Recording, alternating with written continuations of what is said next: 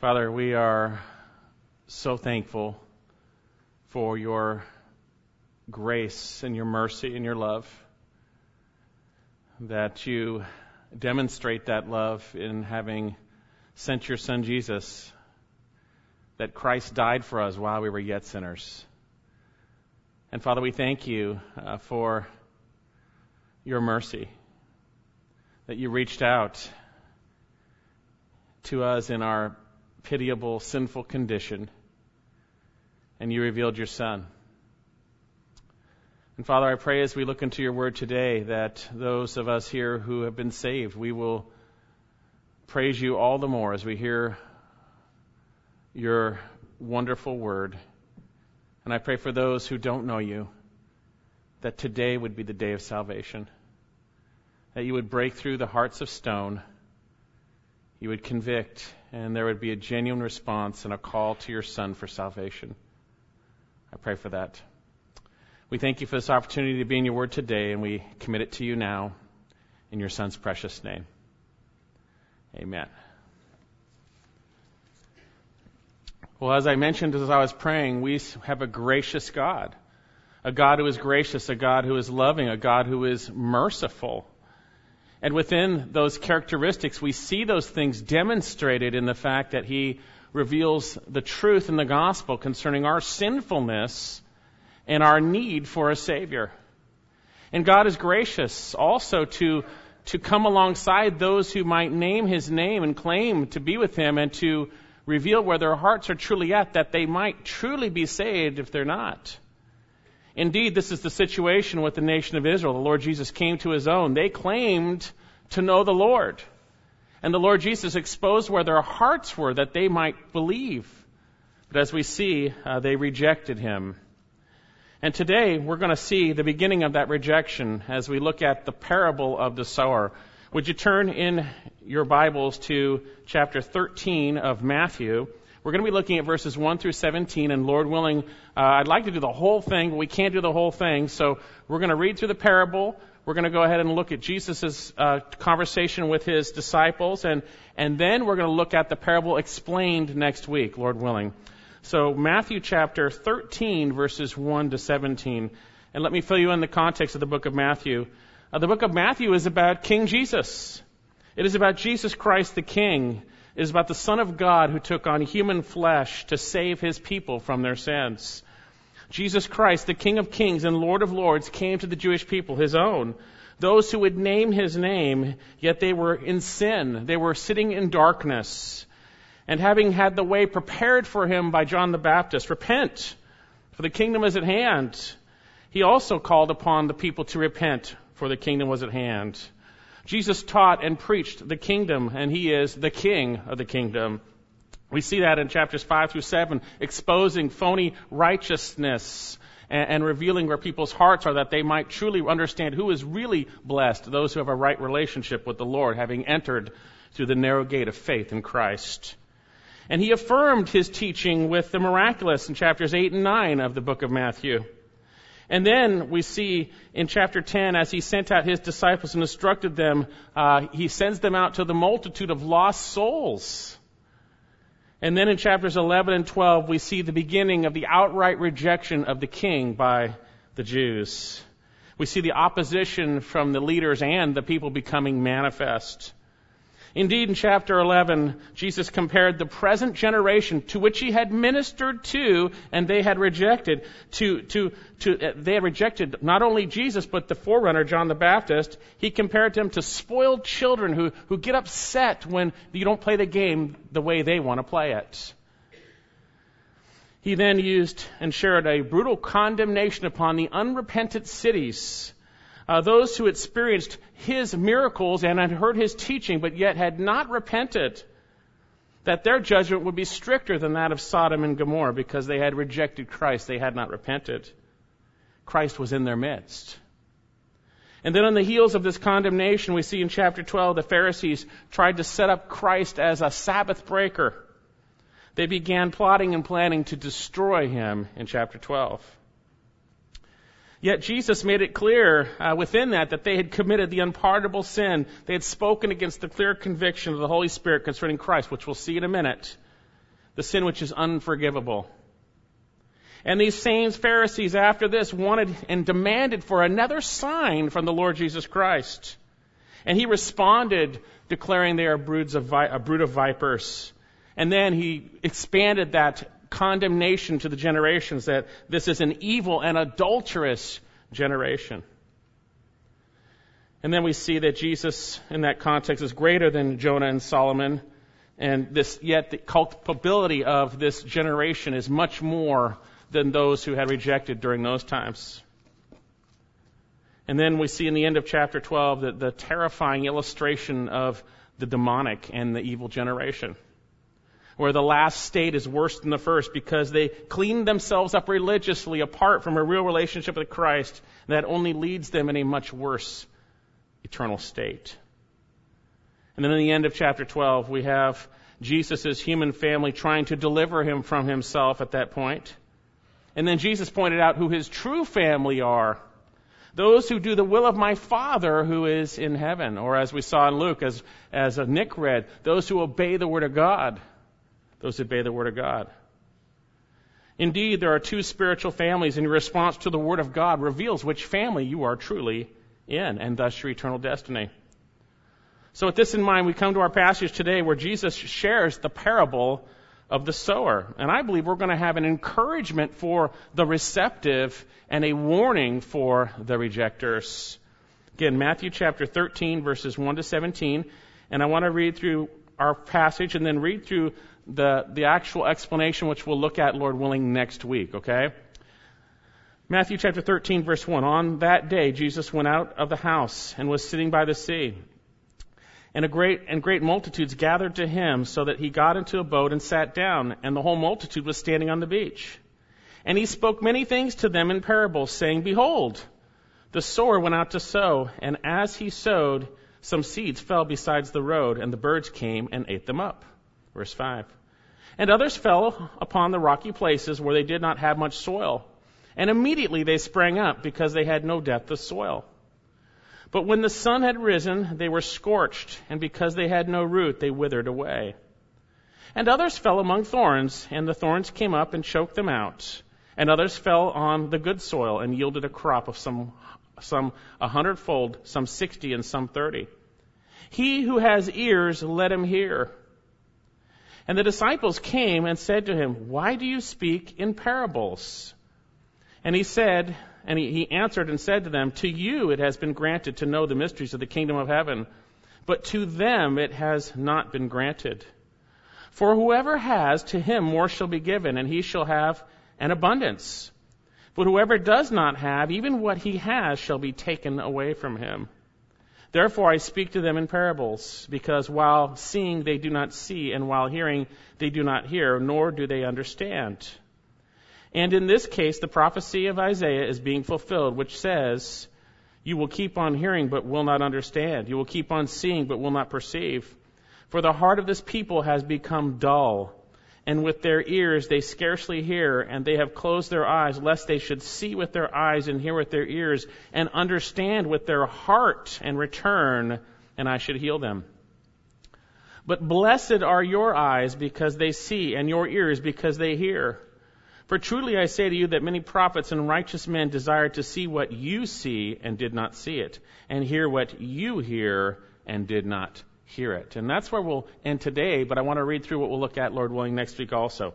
Hear then the parable of the sower. When anyone hears the word of the kingdom and does not understand it, the evil one comes and snatches away what has been sown in his heart. This is the one whom seed was sown beside the road. And the one whom seed was sown on rocky places, this is the man who hears the word and immediately receives it with joy. Yet he has no firm root in himself, but it is only temporary. And when affliction or persecution arises because of the word, immediately he falls away. And the one whom seed was sown among thorns, this is the man who hears the word, and the worry of the world and the deceitfulness of riches choke the word, and it becomes unfruitful. In verse 23, my notes here. Sorry, a word is cut out here. And the one whom the seed was sown among thorns, this is the man who hears the word, and the worry of the world, 22, word of the world, and the deceitfulness of riches choke out the word, and it becomes unfruitful.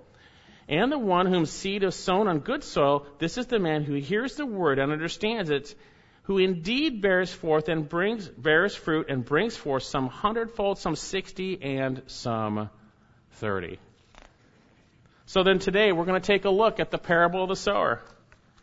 And we're going to see why the Lord speaks in parables and why the Lord allows some to not hear even though they hear. Why the Lord allows some to not see even though they see. And the blessing upon those who are able to hear and those who are able to see. Okay, first of all, notice the occasion for the parable. Back to verse 1 of chapter 17. On that day, Jesus went out of the house and was sitting by the sea, and great multitudes gathered to him, so that he got in a boat and sat down, and the whole multitude was standing on the beach. And he spoke many things to them in parables. Notice our text begins with the occasion. We have on that day. Matthew, inspired by the Spirit, is giving us a clue to what is going on here. He says, on that day. And then he goes on to speak of him sharing to them many things, verse 3, in parables. Now we need to understand what a parable is. The Greek term parable, parabole, para means alongside, bole means to throw. And from that, basically, it's a parable is an illustration or an example that is thrown alongside an argument to help explain something and to help illuminate. And we need to understand that parables really are not understandable, though the meaning that is intended, unless it is explained. Unless it is explained. And I also want to warn you to be careful when we look at parables, not to go too deep into them beyond what was intended. Some people try to break down every element of the parable and try to give meaning to it, rather than the intent that the Spirit of God intended in that parable to bring forth the understanding that He desires for us. So with this in mind, the occasion for the parable here is on that day. On that day. Now, if you'll remember, before this point, you will not find a parable in the book of Matthew. The Lord Jesus had been clearly teaching and preaching, affirming with the miraculous. Look back in Matthew chapter 4. Look back. We have those bracketed statements in chapter 4 and chapter 9, which help explain things. Remember, these are the brackets that go around the Sermon on the Mount, chapters 5 and then to 7, and then the miraculous 8 and 9. Matthew chapter 4, verse 23. And Jesus was going about in all Galilee, teaching in their synagogues and proclaiming the gospel of the kingdom. Teaching and proclaiming the gospel of the kingdom. And then he says, and healing every kind of disease and every kind of sickness among the people. And then skip up to chapter 9, verse 35. Again, these are these bookends that I've shared before as we've studied the book of Matthew. Matthew chapter 9, verse 35.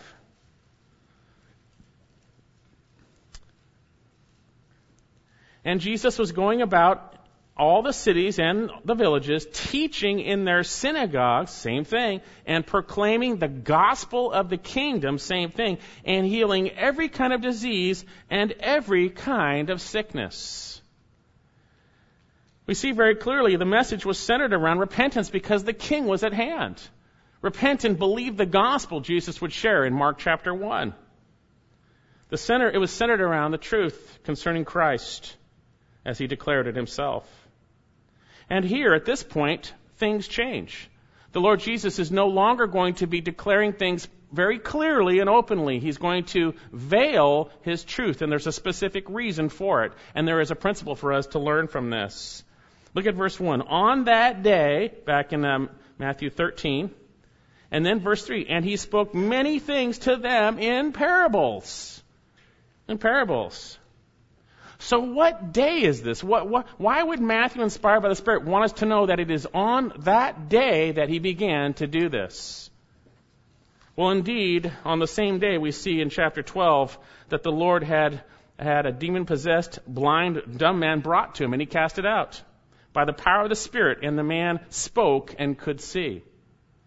It was an irrefutable miracle, yet the Pharisees attributed to this miracle that was done by the Spirit of God through Jesus Christ, they attributed it to Satan. It was the unforgivable sin having spoken against the irrefutable conviction of the Spirit of God.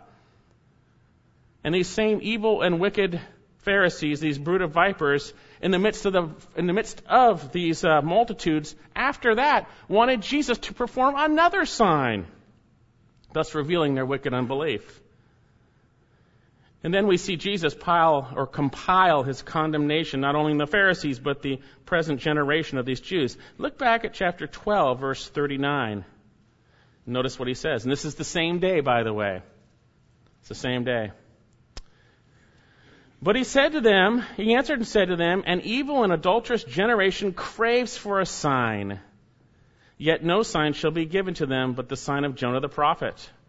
For just as Jonah was 3 days and 3 nights in the belly of the sea monster, so the Son of Man shall be 3 days and 3 nights in the heart of the earth. The men of Nineveh shall stand up with this generation at the judgment and shall condemn it, because they repented at the preaching of Jonah. And behold, something greater than Jonah is here. The queen of the south shall rise up with this generation at the judgment and shall condemn it, because she came from the ends of the earth to hear the wisdom of Solomon, and behold, something greater than Solomon is here. And then he gives a horrifying illustration in the demonic sphere, which reveals where the hearts of this generation was at, by the way. Look at verse 42. Now, when an unclean spirit goes out of a man, that's speaking of a demon, by the way, it passes through waterless places seeking rest and does not find it.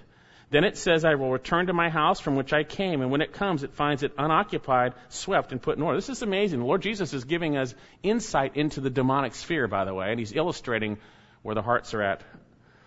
Then it goes out and swept in order. Then it goes out and takes along 7 other spirits more wicked than itself, and they go in and live there. And the last state of that man becomes worse than the first. Notice what he says.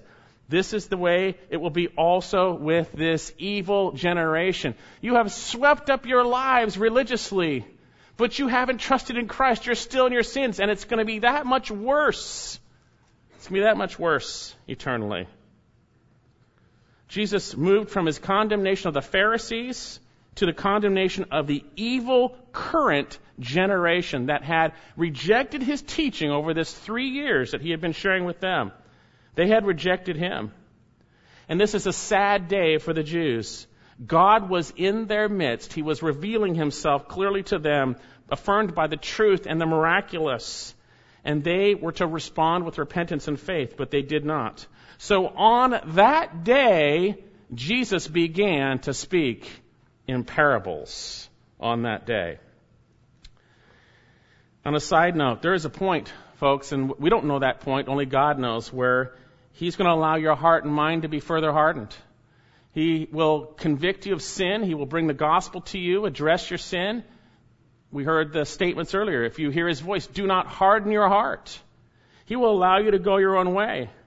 He will allow you to go your own way to judgment. And we don't know when that is, but there's a clear warning here, and we'll see in other passages. So then back to Matthew 13, verse 1.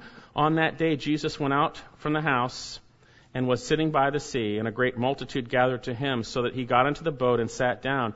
And the whole multitude was standing on the beach. And he spoke many things to them in parables. So he begins to speak in parables. And notice, he says here, saying, behold, the sower went out to sow.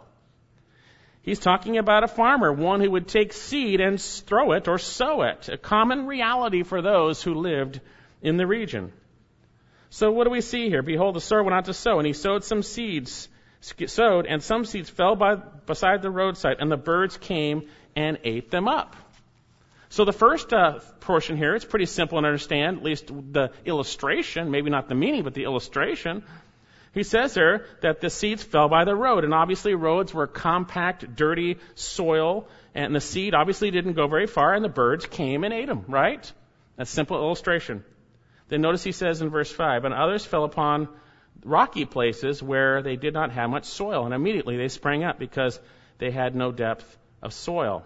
So here we have seeds falling on rocks, not much soil, very understandable, and there's not enough soil, so they grow, but there's no roots. And what happens? Verse 6, but when the sun had risen, they were scorched, and because they had no root, they withered away. And just a plant analogy makes sense, very simple analogy. A plant appears to grow, be healthy, but it doesn't have deep roots. When the sun comes, it dies. Okay? Then the third one, verse 7, and others fell among thorns, and thorns came up and choked them out. Simple illustration, sown among thorns. The thorns choked out the real plant, right? And then the last illustration, verse 8, and others fell on good soil.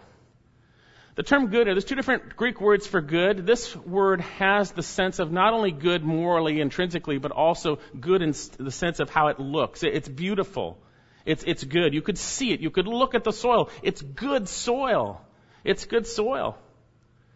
He says, and others fell on good soil and yielded a crop, some 100-fold, some 60, some 30. He who has ears, let him hear. Now, the parable in and of itself is understandable in its illustration, all the way up to the point where we get to the last verse here, verse 8, and yielded a crop of some 100-fold, some 60, some 30. Typically, a harvest would be eightfold. A good harvest, a tremendous harvest would be eightfold.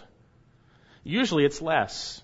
And here we have the term 100-fold, 60-fold, 30-fold. Wow, what a harvest. Something is much different at this point than just the original illustration that he gives.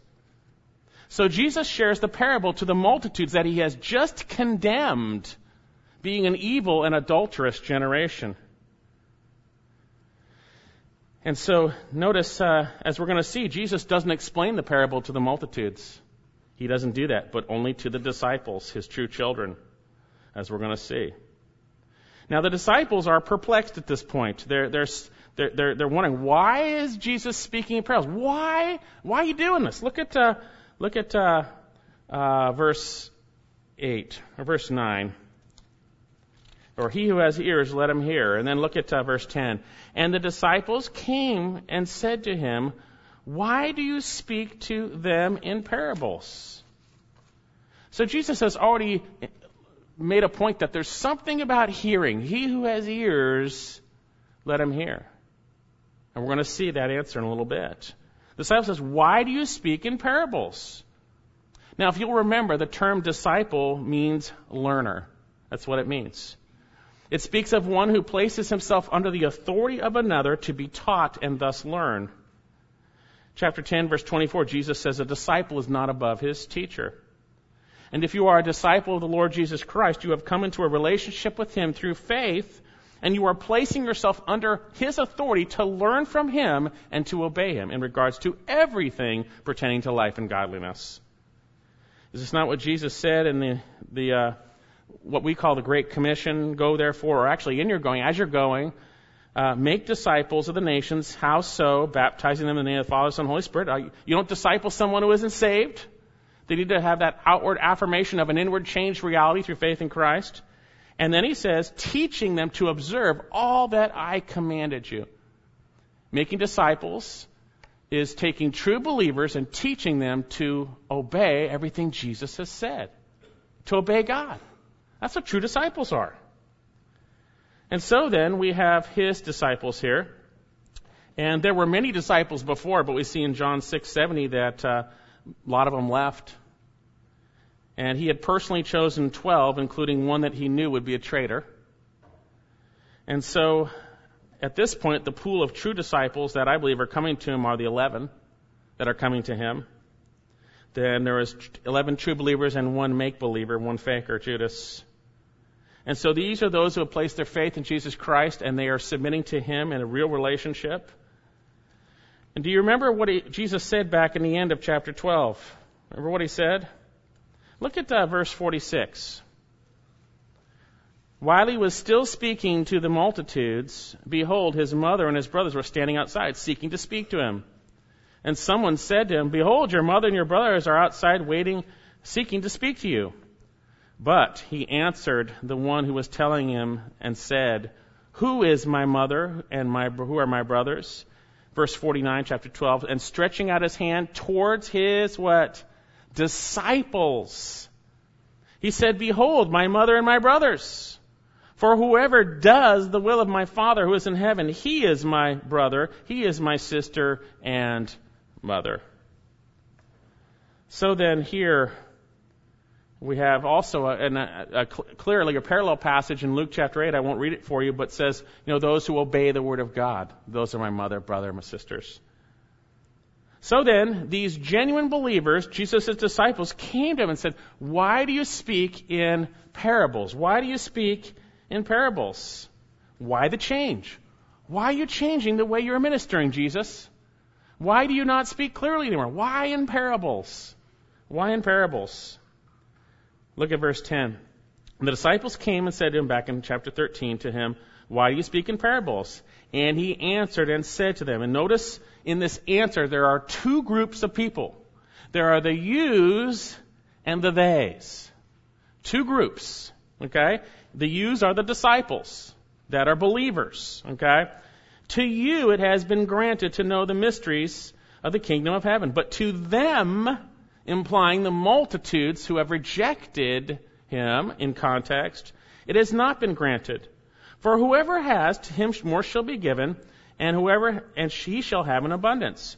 But whoever does not have, even what he has shall be taken away from him. Therefore, I speak to them in parables, because while seeing they do not see, while hearing they do not hear, and nor do they understand. He begins to answer with the marvelous reality for true believers.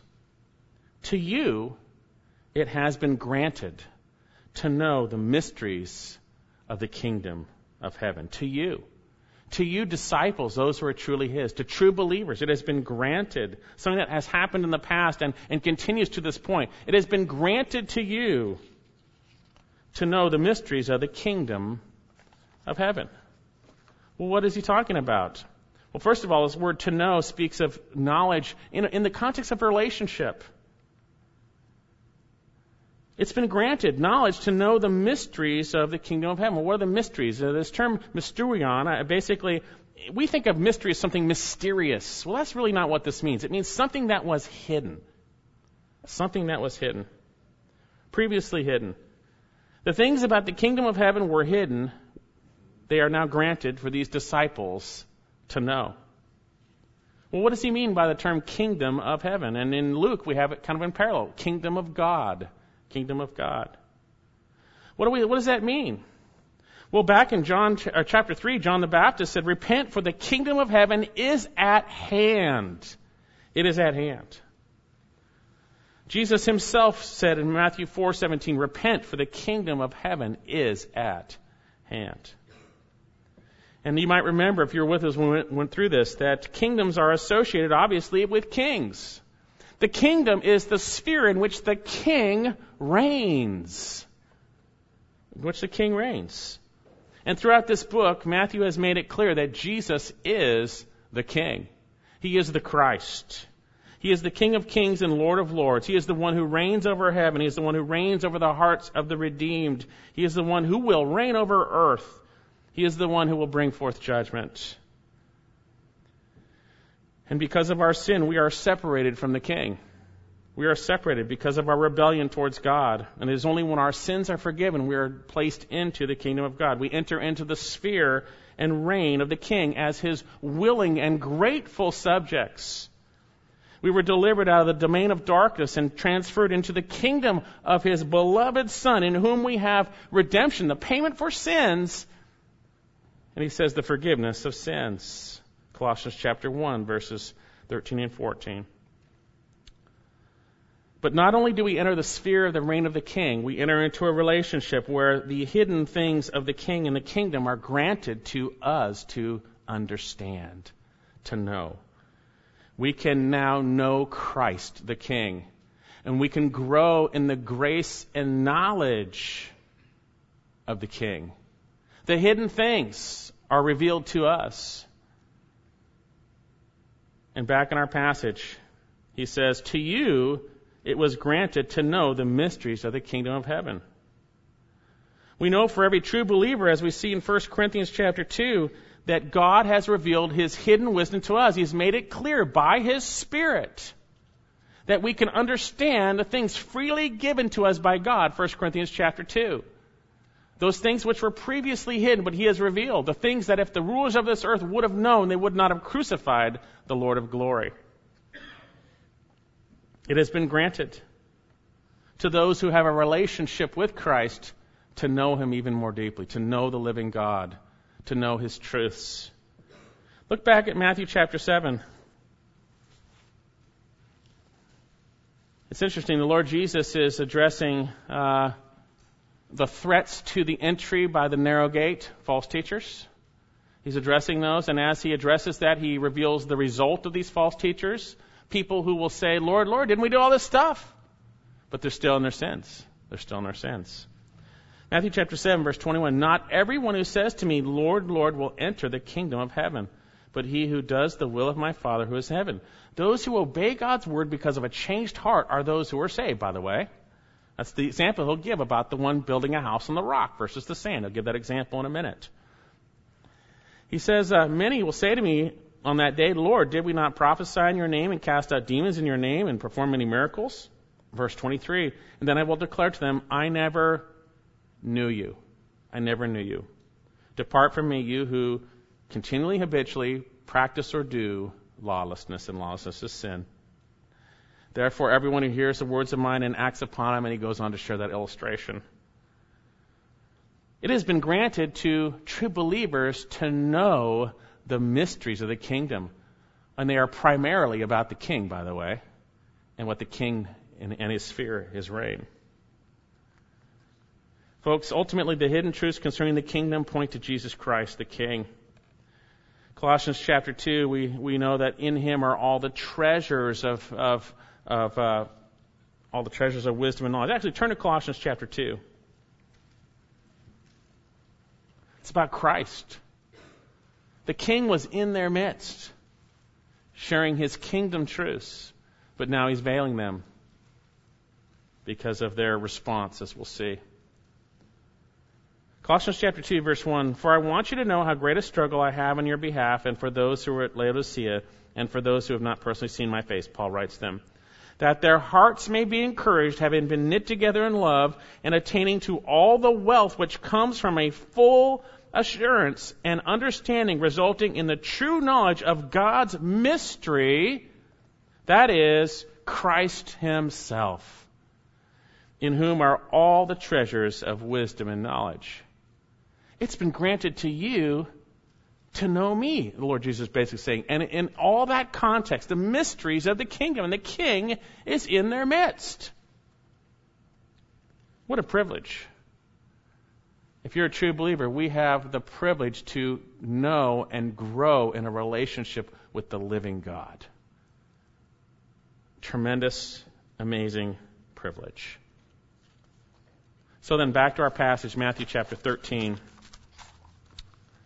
He says in verse 11, and He answered and said to them, to you it has been granted to know the mysteries of the kingdom of heaven. And notice the contrast. But to them it has not been granted. It's a serious thing. Them speaks of the multitudes in which He is now speaking in parables and will continue from that point to speak in parables. But to them it has not been granted. God had not granted the multitudes at this point the knowledge of the mysteries of the kingdom of heaven, which I believe center around the mystery of a true relationship with Jesus Christ. But to them it has not been granted. And notice Jesus gives an explanation. Notice by the word for. For in verse 12.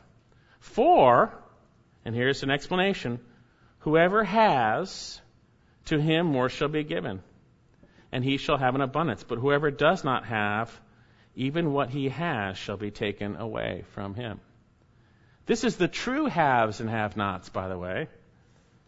He's saying, in his explanation, whoever has been granted knowledge concerning Christ, obviously in His kingdom, whoever has that, he shall have more and in abundance.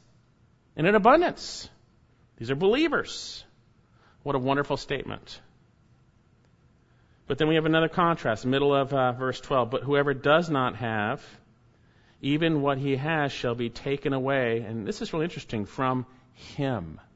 It becomes personal, singular. It should be taken away from him. Jesus makes it personal at this point. But whoever does not have, even what he has, shall be taken away from him. Now, wait a second, it doesn't make sense. How can someone not have something and then have something taken away from him, right? Well, I believe in the context, he's speaking of those who've been granted the knowledge of Christ, the gospel, but have not responded. They reject it. What they have is going to be taken away from them. And Jesus is beginning to do that at this point by speaking in parables. Pretty scary thought. There's a window of time in which God allows someone to respond to the truth concerning his Son, Jesus Christ. There's a window. It's a small window. If you hear his voice, do not harden your heart. Do not push it away. Seek the Lord while he may be found. Because there may be a day where you can't find him because he will veil himself from you. And we'll talk about this. If you've rejected Christ, there may be a point where he allows you to go to your judgment. And we're going to see that. That he will not allow you to hear and understand so that you won't respond and you won't be forgiven. Very serious. Very serious. Look at verse 13. Therefore, I speak to them in parables. Because while seeing they do not see, and while hearing they do not hear, nor do they understand. Therefore, he begins to give the first reason. It expands in a minute. I speak to them because they see but they don't see. They hear but they don't hear, nor do they understand. Therefore, I speak in parables. Jesus had declared judgment upon the cities that did not repent. They had saw his miracles that affirmed the truth that he had shared concerning the kingdom and concerning repentance and faith in him. The things that they had heard and saw. They saw them. They saw the king in their midst. They had heard those things. Look back at chapter 11 of Matthew. Lord Jesus begins to share God's sovereignty over who hears and who doesn't, based on their responses. Yes, God is a God who takes no pleasure in the death of the wicked, therefore repent. But there's a point, as we see in this, that if you reject it, there may be no turning back. And we don't know that. We're not judging people's hearts, just sharing what Jesus says. Look at verse 25 of chapter 11 of Matthew. And at that time Jesus answered and said, I praise thee, O Father. This is after he shared the condemnation on the cities that did not repent. He says, I praise thee, O Father, Lord of heaven and earth, that thou didst hide these things from the wise and intelligent, didst reveal them to babes. Yes, for thus is well pleasing in thy sight. All things have been handed over to me by my Father, and no one knows the Son except the Father, nor does anyone know the Father except the Son, and anyone to whom the Son wills to reveal him. God is a gracious God, and the offer of salvation is to all. But there's a point where if you allow your ears to become dull, that he may no longer allow you to hear, that you would go to your judgment. What do I mean by that? Look in our passage back in chapter 13 again, verse 13.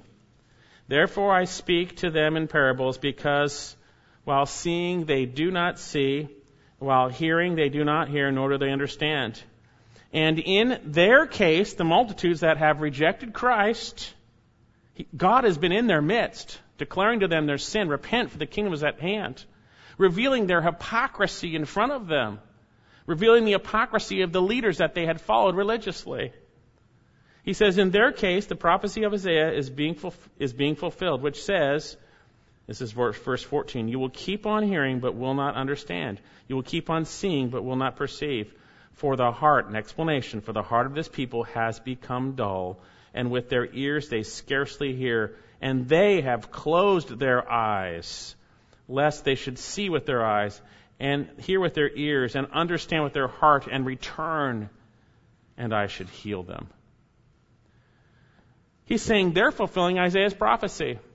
Isaiah shared this concerning the nation of Israel, which had been continually disobedient to God, and God was warning them about his judgment that was coming. They needed to repent. And he shares this prophecy. Turn to Isaiah chapter 6. This is right in the beginning where Isaiah is commissioned. He is a man of unclean lips, and the Lord forgives him. And then he's willing to go out and serve the Lord. Isaiah chapter 6, verse 7. And notice the first thing he says in Isaiah's ministry. Isaiah 6, verse 7. And he touched my mouth with it, that's the coal, and behold, and said, Behold, this has touched your lips, and your iniquity has been taken away, your sin is forgiven. Then I heard the voice of the Lord saying, Whom shall I send, and who will go for us? Then I said, Here I am, send me. And he said, Go and tell the people. And here's what he's to tell them.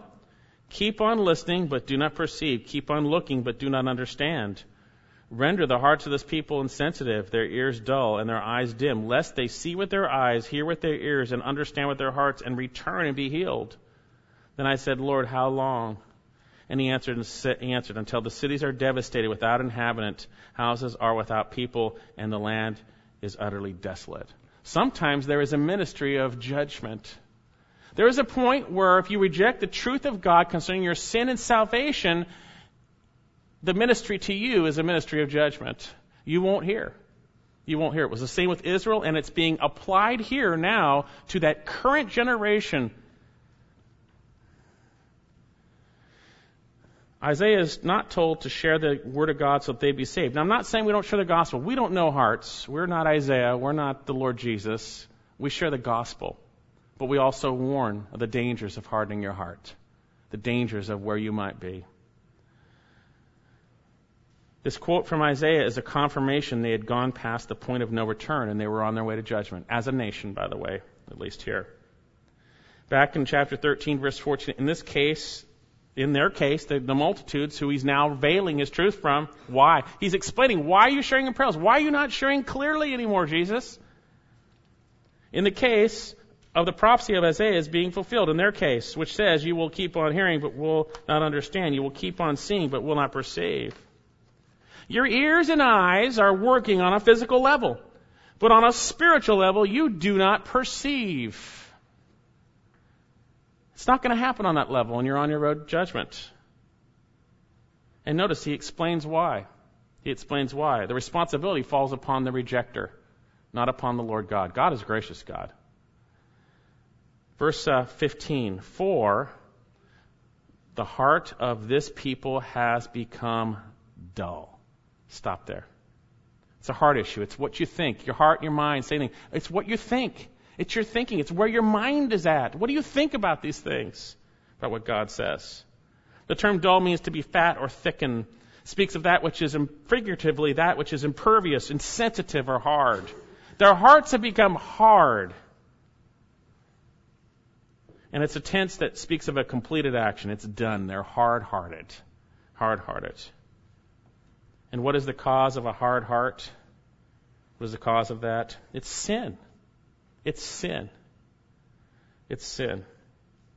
You turn to Hebrews chapter 3 in the same context of warning those to not harden their hearts. Hebrews chapter 3. You see, there are always those who hang out with the church, the real church, but aren't saved. There are those who will identify with Christ, but are not saved. And God is gracious to warn. You're playing with eternal fire. Hebrews chapter 3, verse 12. Take care, brethren, lest there should be in any of you an evil, unbelieving heart in falling away from the living God. Hebrews chapter 3, verse 12. But encourage one another as day after day, as long as it's called today, lest any one of you be hardened by the deceitfulness of sin. The Lord God in human flesh had come upon his people. A great light had shone into the darkness, a light that enlightens every man, John chapter 1, verse 9. But because they loved their sin, John 3, they allowed their hearts to be hardened to the person of Christ. And when you are hardened to the person of Christ and your true need for salvation, you are on your way to judgment. And we don't know when it will happen, but there will be a point where God will no longer allow you to respond. And that's because of you, not him. He's not hardening you. We'll see you've hardened your own heart. So because they have hardened hearts, God is done with this generation. He's done. There's no point of no return. I'm no longer going to give them truth outwardly. I'm going to speak in parables so that they won't see, won't understand, and they won't be saved. It's a pretty serious thing. We're going to see that. What a tragedy. There's a point when God gives you over because you've rejected Him. And if you don't think the responsibility for their judgment falls upon them, look at our passage again. Look at verse 15. For the heart of this people has become dull, and with their ears they scarcely hear, or literally with difficulty hear. And notice what he says. And they have what? Closed their eyes. They have shut their eyes, figuratively speaking. They no longer want to see or hear concerning the truth in regards to their sin and salvation from the God who was in their midst. And God gives them over, removes the truth concerning Christ, those who rejected. The prophecy is fulfilled here. Notice the middle of verse 15. God allows them to be dull. Why? Lest, this is a serious thing, lest they should see with their eyes, hear with their ears, and understand with their heart, and return that I should heal them. He allows you to be hardened so that you wouldn't be saved. That's hard to think of.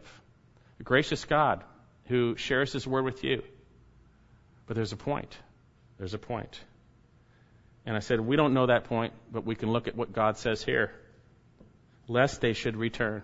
Lest they should understand. Mark chapter 4, verse 12. Look at this. Or Mark chapter 4, verse 11.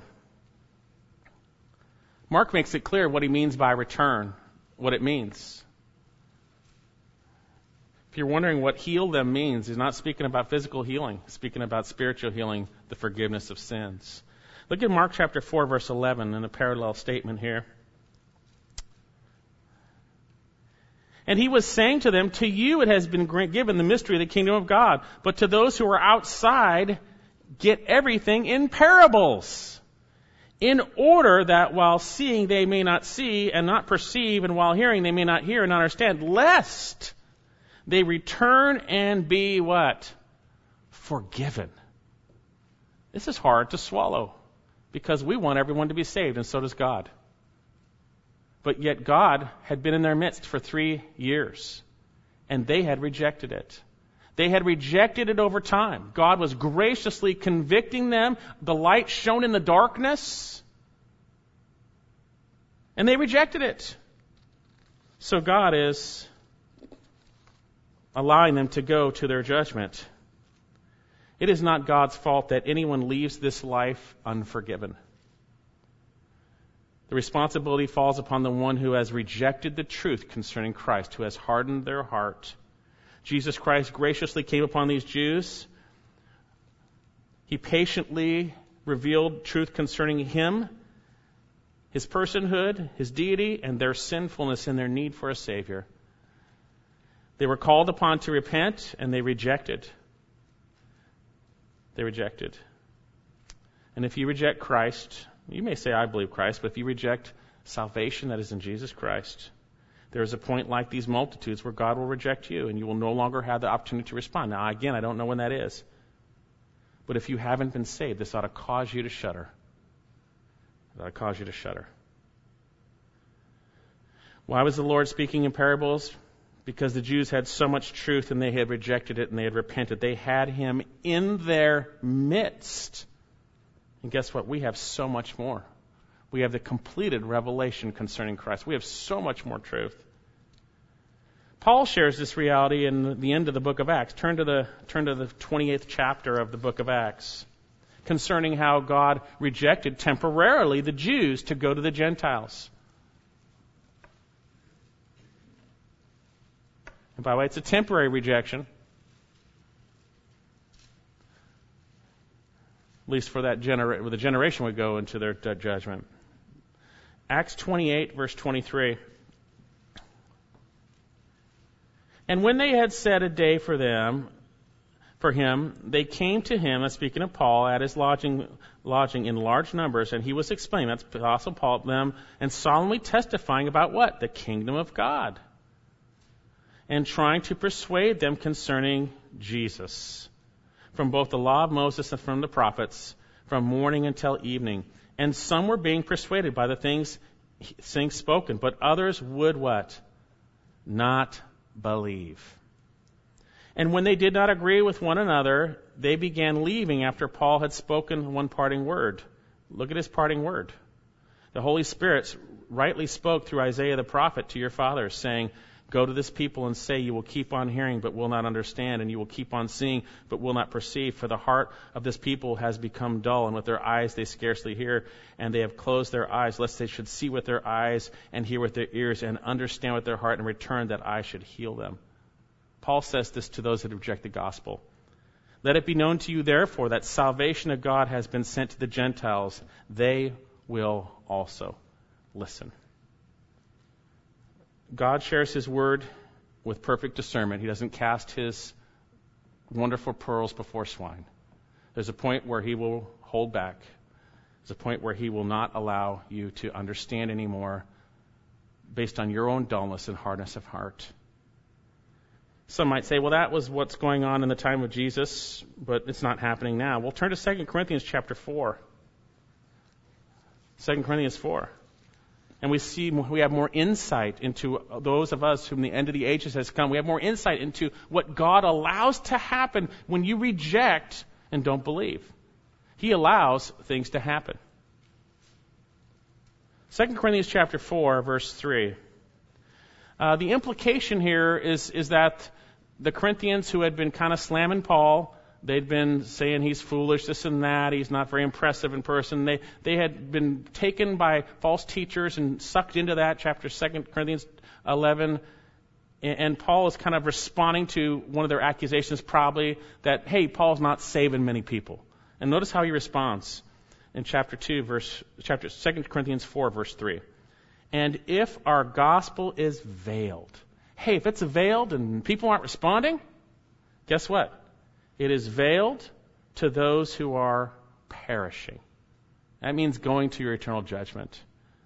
He says, in whose case, that's the case of those going to their judgment, the God of this world, that's Satan, by the way, has blinded the minds of what? The unbelieving, that they might not see the light of the gospel of the glory of Christ, who is in the image of God. If you reject Christ, you don't believe, God will allow Satan to blind your mind. We're going to see in the parable of the sower the word being taken away. It's a very serious thing. If you hear his voice, don't harden your hearts. I beg you on behalf of Christ, be reconciled to God. You're in a terrible state. You need salvation in Christ. You're sinful, your thoughts, your actions, your deeds. God is a righteous judge. And he sent Jesus in your place, and he died for you. Paul would say that God is now declaring that all men everywhere should repent. For he has fixed a day which he will judge the world in righteousness through a man, Christ Jesus, having furnished proof, raising him from the dead.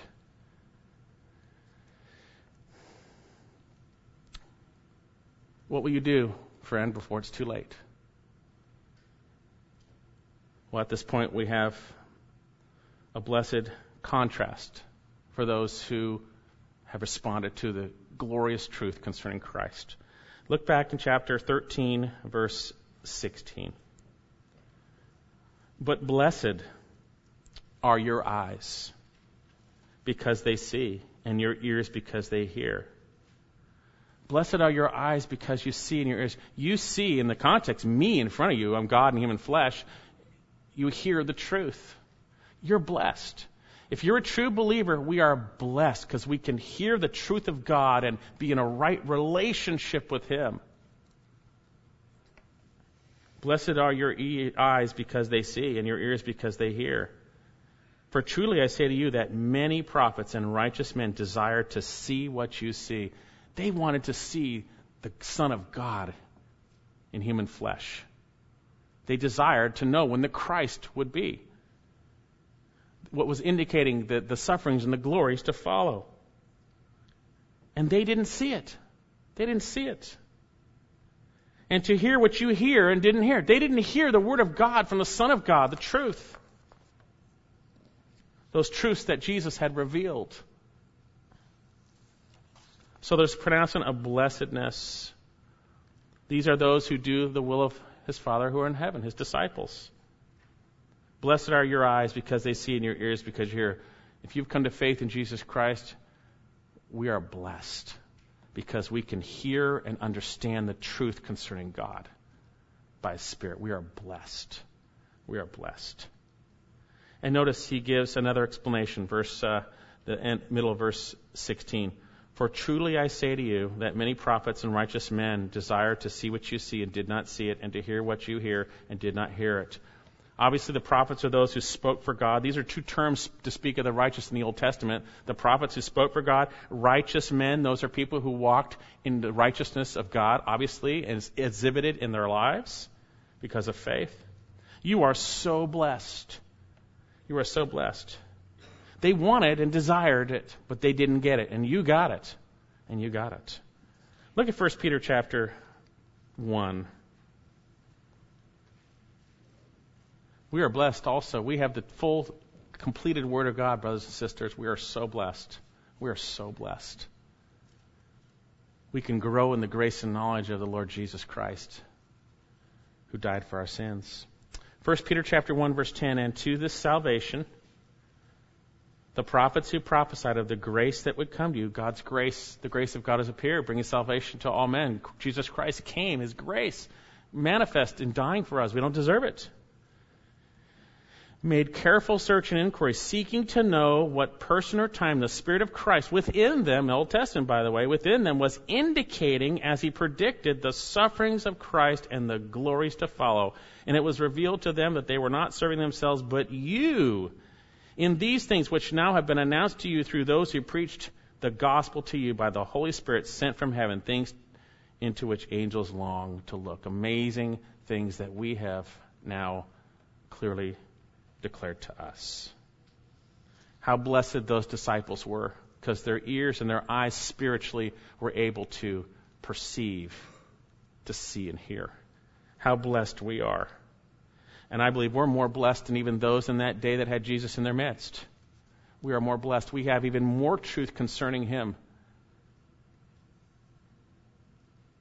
Do you consider yourself blessed as a believer? We are so blessed. We were blind. We couldn't see. I once was blind, right? I couldn't see the reality of my sinfulness. I couldn't see the reality of the judgment that was due me. I couldn't understand the truth of the gospel. But God convicted me. And by His grace, I was saved. And when God convicts you and you reject that, there's a time where He will not allow you to hear or see anymore. It's a very serious thing. So then why did Jesus speak in parables?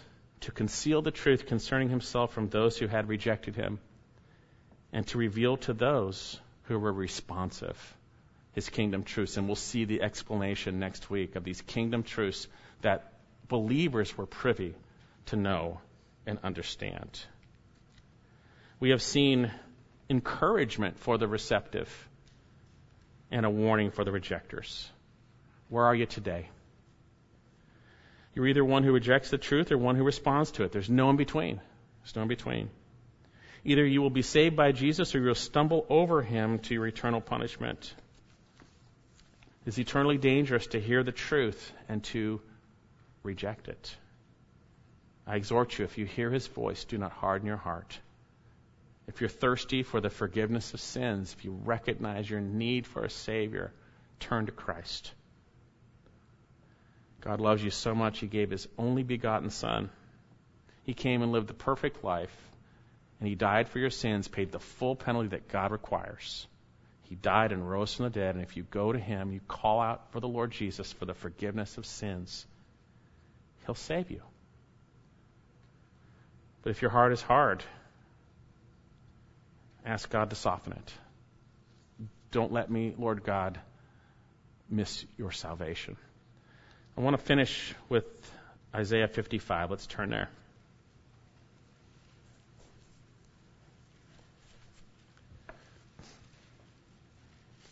Isaiah 55.